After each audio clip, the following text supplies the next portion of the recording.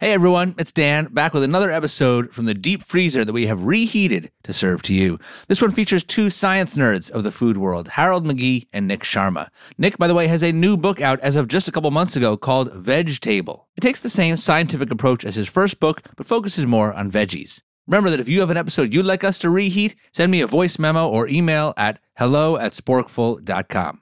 Thanks. First off, I just wanted to sort of ask, to get us rolling here, your new book is all about smells.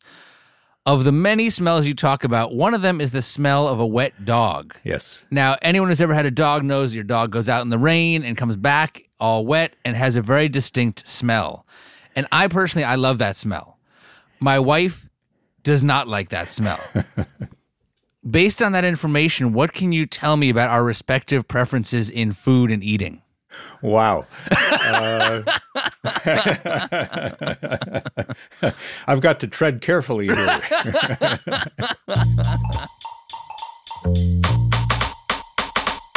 This is The Sporkful. It's not for foodies, it's for eaters. I'm Dan Pashman. Each week on our show, we obsess about food to learn more about people. Before we get to the show, are you looking for the perfect gift for the eater in your life? How about a Sporkful t-shirt? We have 5 new designs out now. One of them says, I'm not a foodie, I'm an eater. There's an eat more, eat better, eat more better one. There's even a cheese side down t-shirt for those of you who agree with me that that's how cheeseburgers and pizza should be eaten. There's others, and there's some available in kids sizes. Get them for the whole family. Get one for yourself while you're at it. I think you deserve it. Do note that because of COVID, we can't guarantee you'll get it by Christmas, but that's okay. Put an IOU in someone's stocking. They'll still love it. Check out all our teas now at sporkful.com/store. Okay, let's get into it. This week, we're deep diving into 2 books custom tailored for all you food science nerds. Later on, I'll talk with Nick Sharma about his new book, The Flavor Equation. But first, that voice you heard earlier was Harold McGee. Back in the 80s, he wrote a seminal food science book called On Food and Cooking. You may have heard of it. It's still considered by many to be the Bible of modern-day food science. In it, Harold explains things like what happens on a molecular level when you refrigerate a tomato, or what's the actual difference between milk and cream, and how does this affect the way we use each one in cooking. I know this stuff may seem simple now. If you're curious, you can just Google it. But this was before Google, before our culture was so obsessed with food and cooking. When Harold's book came out, it was revolutionary. Since then, he's continued to write about the science of food and drink. Now he has a new book out called Nosedive, a field guide to the world's smells. In it, he breaks down the chemical compounds that make up the smells all around us, from tortilla chips to tree bark, from fancy cheese to toe cheese. Which reminds me, Harold's still got to answer my question. I love the smell of a wet dog. My wife hates it. What does that say about our preferences in flavor? My guess is that you enjoy a broad range of flavors in foods, sometimes maybe not what a lot of people would consider the most pleasant. And that's true. And I think we talked on this show about the fact that I am a more adventurous eater. She eats a wide range of things, but she doesn't have the same desire to go out and try new things. She's content to enjoy the things that she enjoys. Yeah. And I mean, the smell of a wet dog is on the funky side. Right. And so what's a specific food that a person who loves the smell of a wet dog is likely to like because it has some of the same compounds? Well, it would be fermented foods. You know, the microbiome on a dog and the microbiome in, say, sauerkraut. There are similarities. They're, broadly different because a dog is different from cabbage. But right, yeah. You've still got microbes breaking down the large molecules that the host is made up of and generating smaller molecules that are light enough that they can fly out into the air and we can detect them as smells.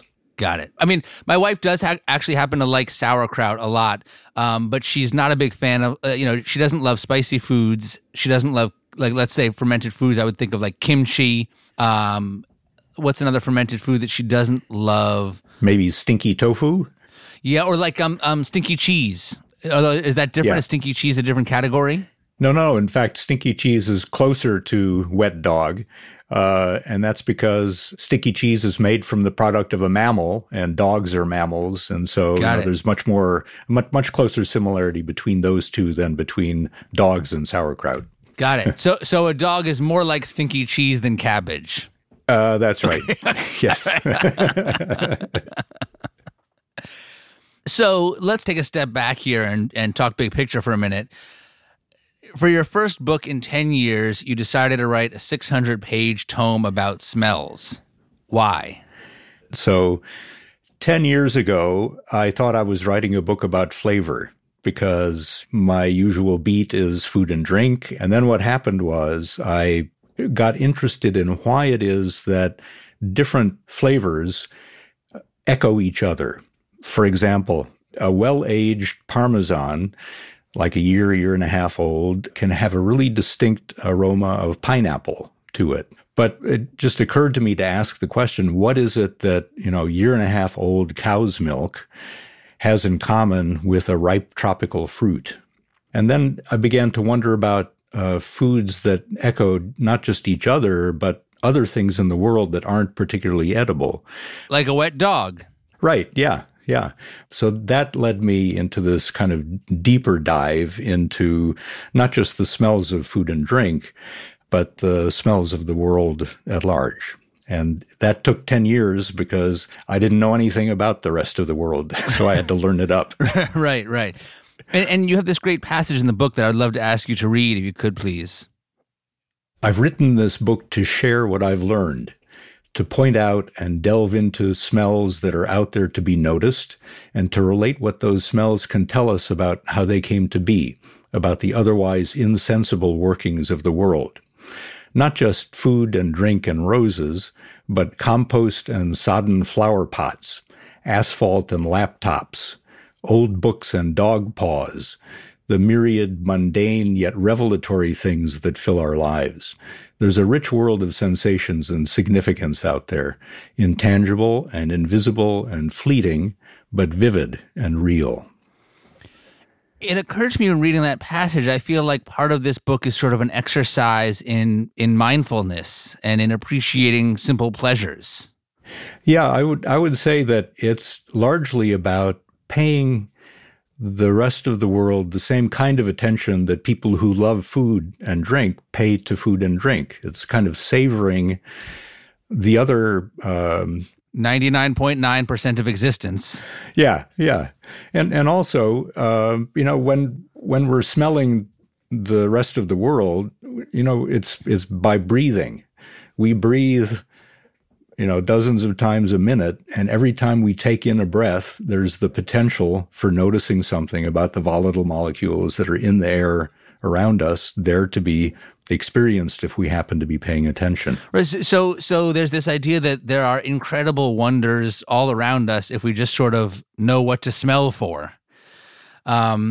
Your book has hundreds, if not thousands, of examples of the compounds and the volatiles that create the smells in the world around us. I'm picking one out of the many that was especially interesting to me, and that was tea leaves. Uh-huh.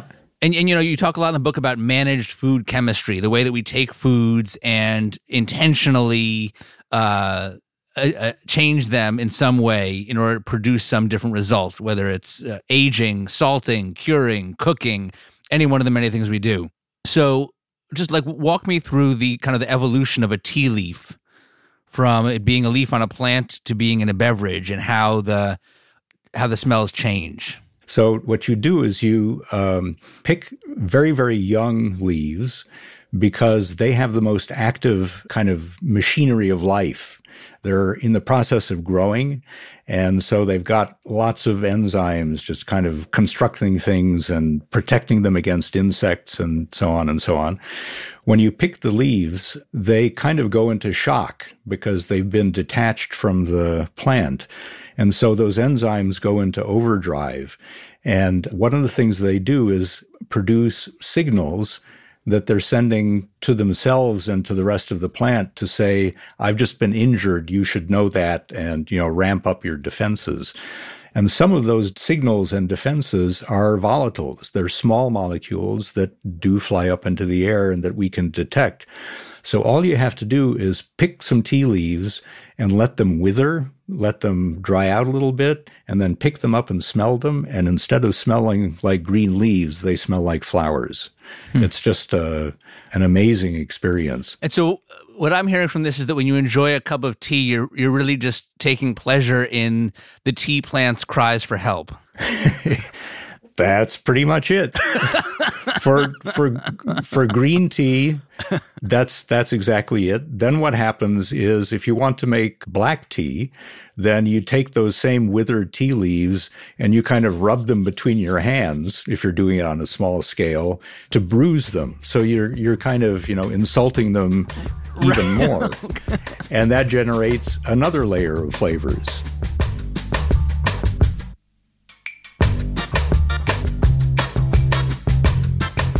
So how much of our sense of smell is genetic? It's a lot. So we have about 400 different receptors for smell. And in the studies that have been done, it seems that pretty much no one has exactly the same set of active receptors as anybody else. So nobody has the full set of 400 as far as anyone knows, but which ones are missing or inactive varies from person to person. And so when we smell things, we're almost always smelling something a little bit different from person sitting right next to us smelling exactly the same. Are you able to say how wide is the range of different people's smells? Maybe the best way to think about it is to say that some people cannot smell, let's see, how can I say this better? Asparagus? Were you going to say asparagus pea? Well, that's an example.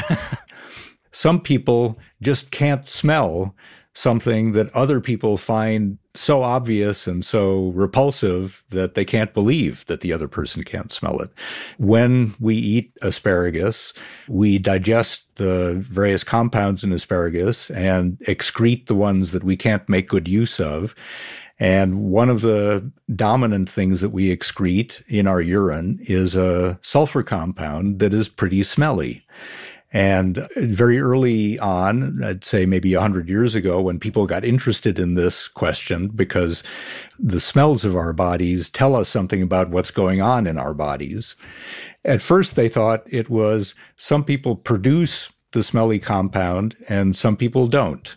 So it's a difference in their metabolism. That turns out to be part of the answer, but only part, because it also turns out that some people simply can't smell that smelly molecule and others can. It's so silly that we spend so much time talking about what we think tastes good when our individual experiences of a single bite of food can be so incredibly different from one person to another. Yeah, and that's true at every level. I mean, we're talking right now about the very earliest level of our experience of food and drink, which is the receptors that we have to detect what's in the food and drink. But then there's what our brains are able to do with that information, and that has to do with our histories, our database of experience and expectations and so on. Right. But I also feel like the world needs more like smell empathy.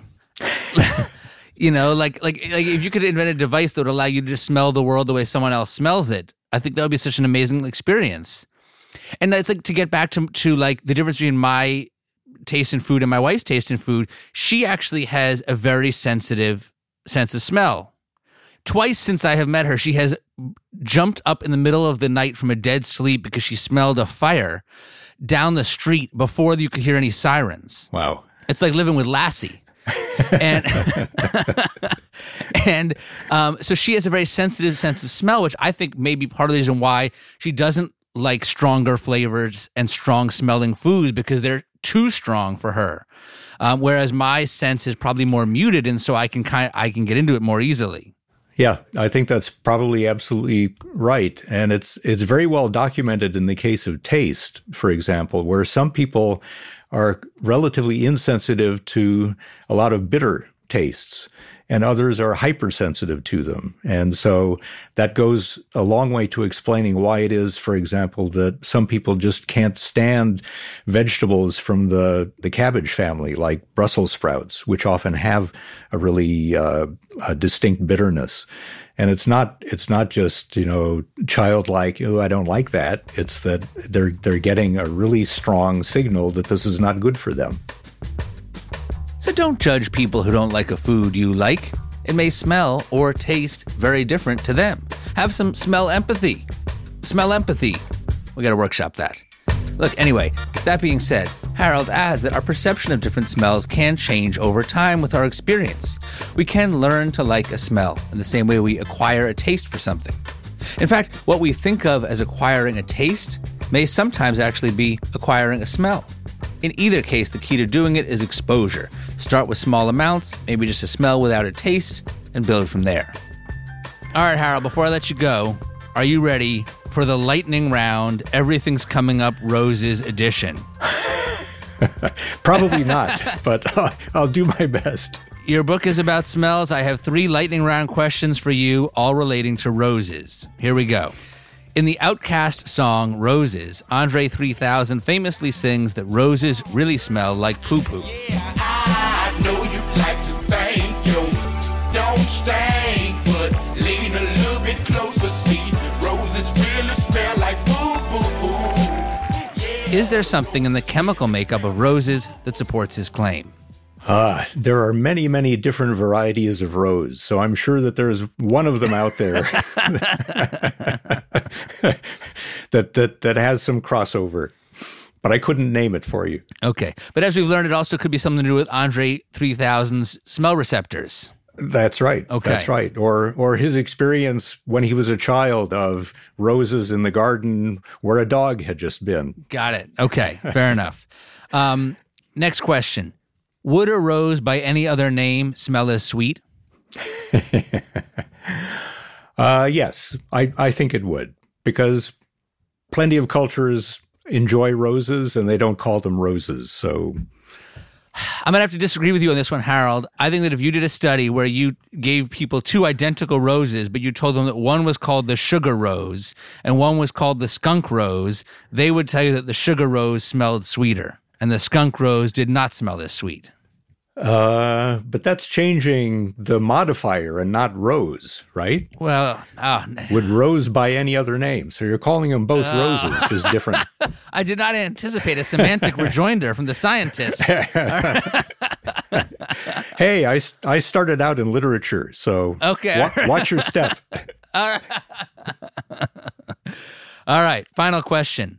We're often told to stop and smell the roses. What's the one smell you always stop for? The smell I always stop for is the unexpected smell. Going for a run, for example, I live in a residential area. People have, they're cooking at, 5 or 6 o'clock in the evening. And when I get the smell of cooking, which is just kind of a generic smell, I do kind of stop and try to imagine what it is that's in the frying pan.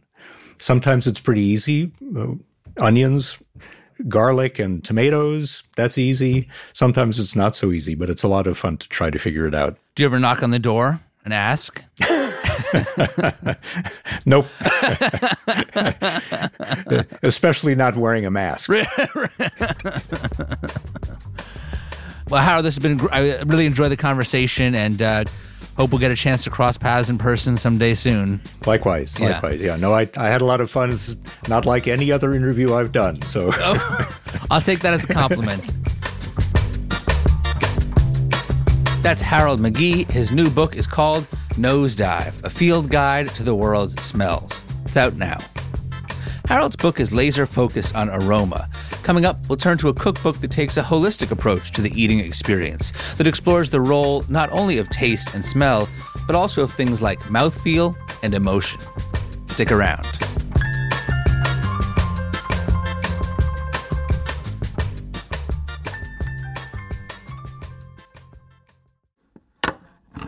It's time to open up a can of advertisements.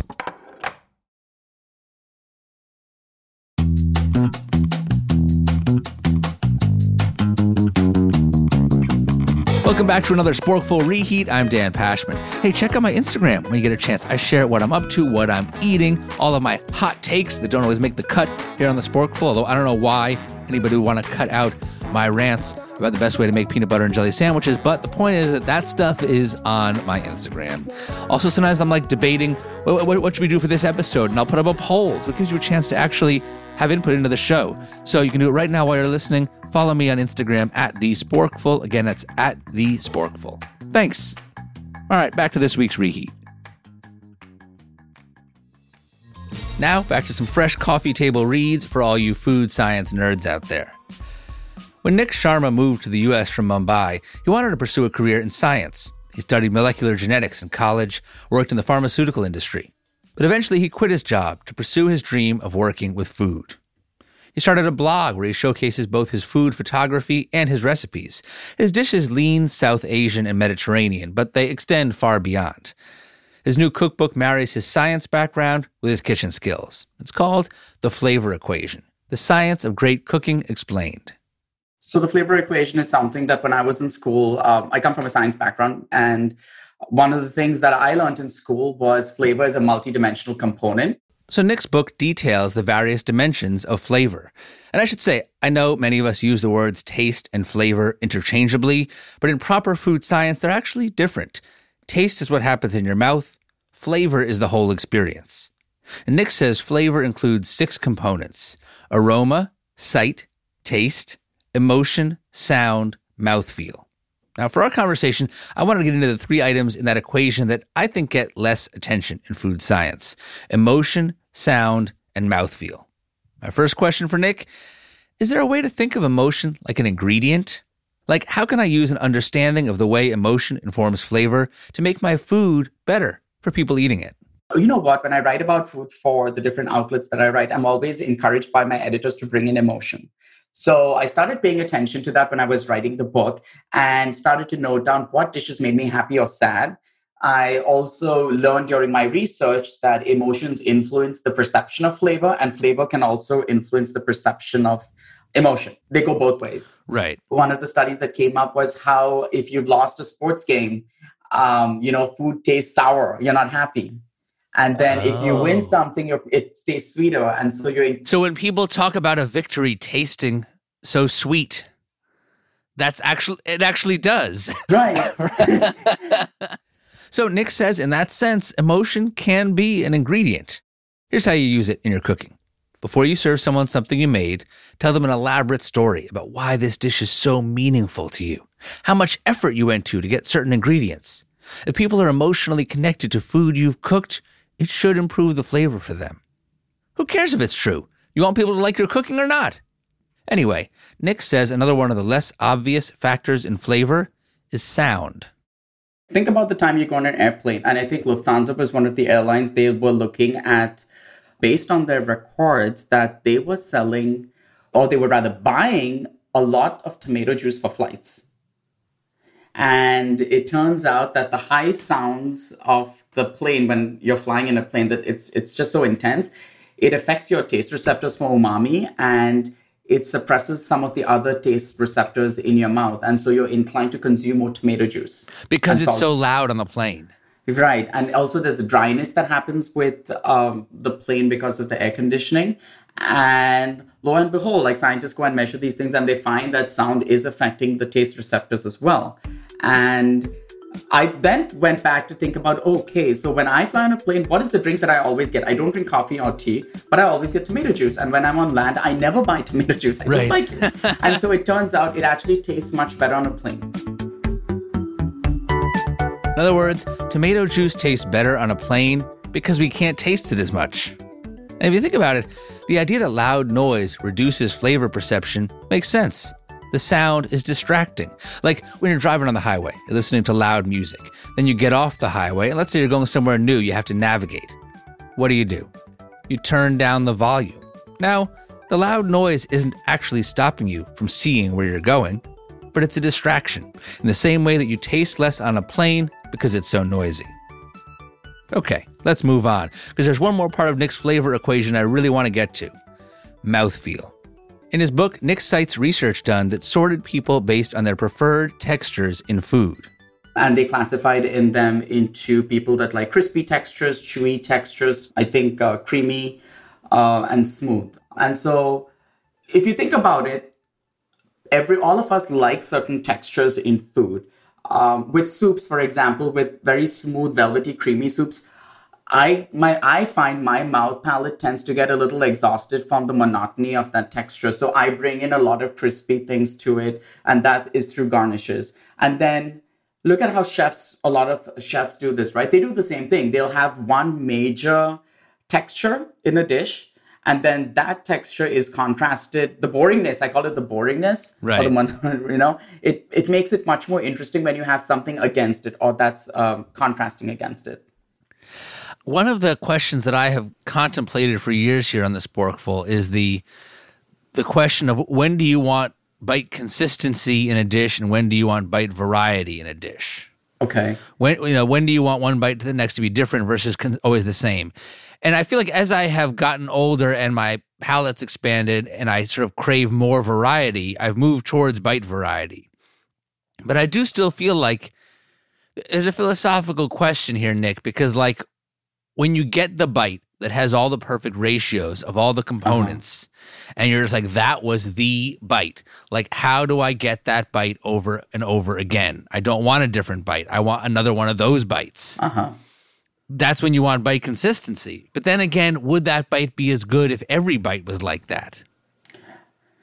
That's a very good question. And I think bite consistency is very important.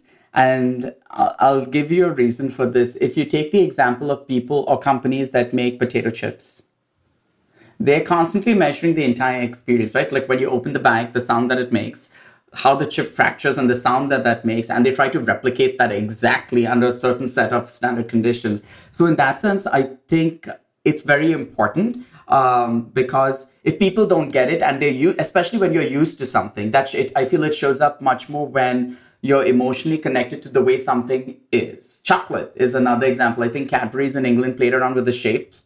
And then even though they said they didn't change the recipe, people claim that because they changed the shape, it wasn't tasting as sweet, it didn't taste as chocolatey or whatever. So I think there is that component when you're used to something, then you want that bite consistency. If it's something new that you've never experienced, I think your mind is much more open to saying, I want to try something. I want it to be different every time. So I can explore and taste the new ratios, like you said, in each setting. Right. But it's interesting. I feel like there's two types of potato chips. There's like your Pringles or some of your other mass-produced, classics, Lay's, Ruffles, etc., where like they kind of are all the same.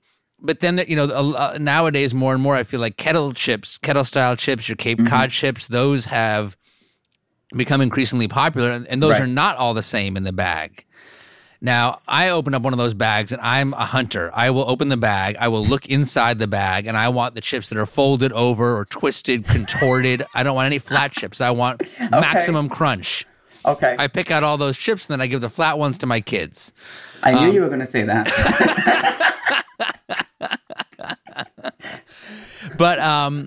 But I and then part of me feels like someday I'm going to invent a potato chip where they're all folded over and like doubled and quadrupled and starburst shapes, like only the best chips. But then would it be as good? Not every day in life can be a great day. If it was, then no day would be a great day. Right. I agree with you. I think there's that notion of it being unique and special because it's, say, 1 out of 10. And I think that makes a unique experience much more memorable. If everything looked the same, you're not going to remember it. So, I agree with you on that. Okay. All right. I feel bad for your kids. What's your approach to eating kettle potato chips? Exactly yours. I give the flat ones to my husband. He doesn't really care. So, he hasn't noticed. He will now after he listens to this. It sounds like you guys are perfect for each other. Yeah, I made it that way. I think now you have a sense of Nick's flavor equation. In the second part of his book, he explains how this equation plays out in a wide variety of dishes to create a range of flavor experiences. And he shares more than 100 recipes, including a variation on his Goan coconut cake. That one's been on my to-cook list for a while. This version adds a tres leches component, so I might have to just skip straight to that one. Anyway, before I let Nick go, there was one more thing to do. All right, time now for the lightning round. Okay. You say the 6 components of the flavor equation are emotion, sight, sound, mouthfeel, aroma, taste. Which is the best band name? Aroma. I'm afraid that's incorrect. The correct answer was mouthfeel. Why? I always thought that would be a great band name. It sounds, I feel people would think it would be a little creepy. But like you sing with your mouth and then you make people feel things with your singing. Mouthfeel. But aroma sounds much more ethereal, like, kind of like, I'm going to embarrass myself. But see, what is that cartoon, Gem, where everything was a hologram and she was a musician? That's what I think. Gem and the Holograms? Yeah, I remember that cartoon for some reason. That's what immediately came to mind. All right, look, you know what? You're right. I think it depends on the kind of music. If you're playing sort of ethereal, dreamy soundscapes, aroma is a very nice. If you want to just smash guitars on stage, then you go with mouthfeel. Yeah. Okay. Choose to agree. All right. The components of flavor are, of course, very much tied to the senses, as we've discussed. If you had to cook using only one of your 5 senses, which would it be and why? It would be sound, because my grandmother, that's how she cooked, because she would always say, listen to the sound, because you can tell when something is done. Even when you chop a vegetable, she said, you can chop fast and you don't have to look at it. I mean, watch out for your fingers, but you can hear when something's gone through and it's done. And so I've always used my sense of sound to judge endpoints when cooking. So to me, it's the most useful one. This is a bonus question of the lightning round now, and I'm just curious. What's one way that you use sound in the kitchen to tell when something's done? What's a sound you listen for? So when I am cooking flatbreads on the stove, I can tell when it's ready to flip by the song. I call it the sizzling song that the bread sings. But as soon as it starts sizzling, because of the fat, you can tell that it's ready to flip. All right. Last question. In the Outkast song Gasoline Dreams, Andre 3000 says, doesn't everyone like the taste of apple pie?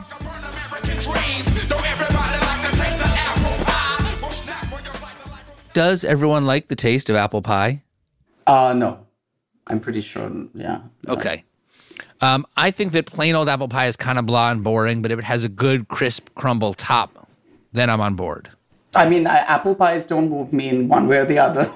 I've made apple pies before. I think I don't like apple pies as much because I prefer apples in cakes and tarts. I prefer pies that have berries for some reason. So blueberry pie, because I can add lemon curd to it, lime curd or whatever. I like a little bit of tanginess to it, and apple pie doesn't really let me do that. It's kind of a one-note song. The old saying, as American as apple pie, it always bothered me. Come on, we could do better. You said it, not me.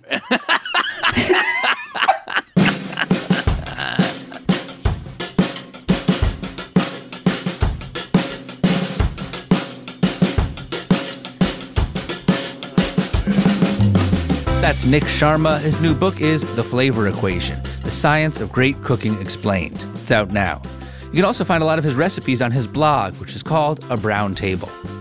So the 2 books featured this week might make for great gifts. I also mentioned our brand new Sporkful t-shirts available in adult and kid sizes, 5 different designs.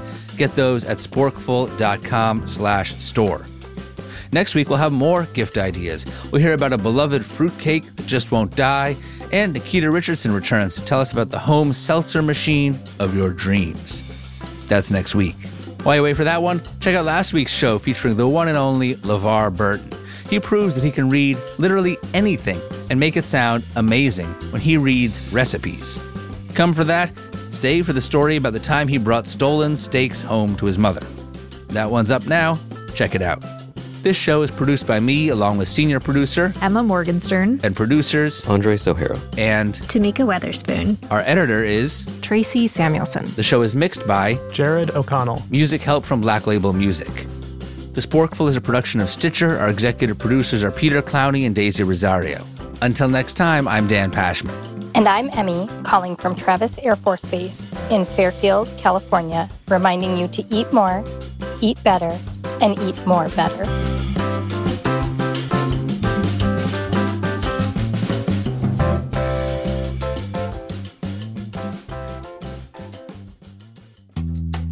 team that produces The Sporkful today includes me, along with senior producer Emma Morgenstern. and producer Andres O'Hara. Our engineer is Jared O'Connell. The Sporkful is a production of Stitcher Studios. Our executive producers are Nora Ritchie and Colin Anderson. Until next time, I'm Dan Pashman.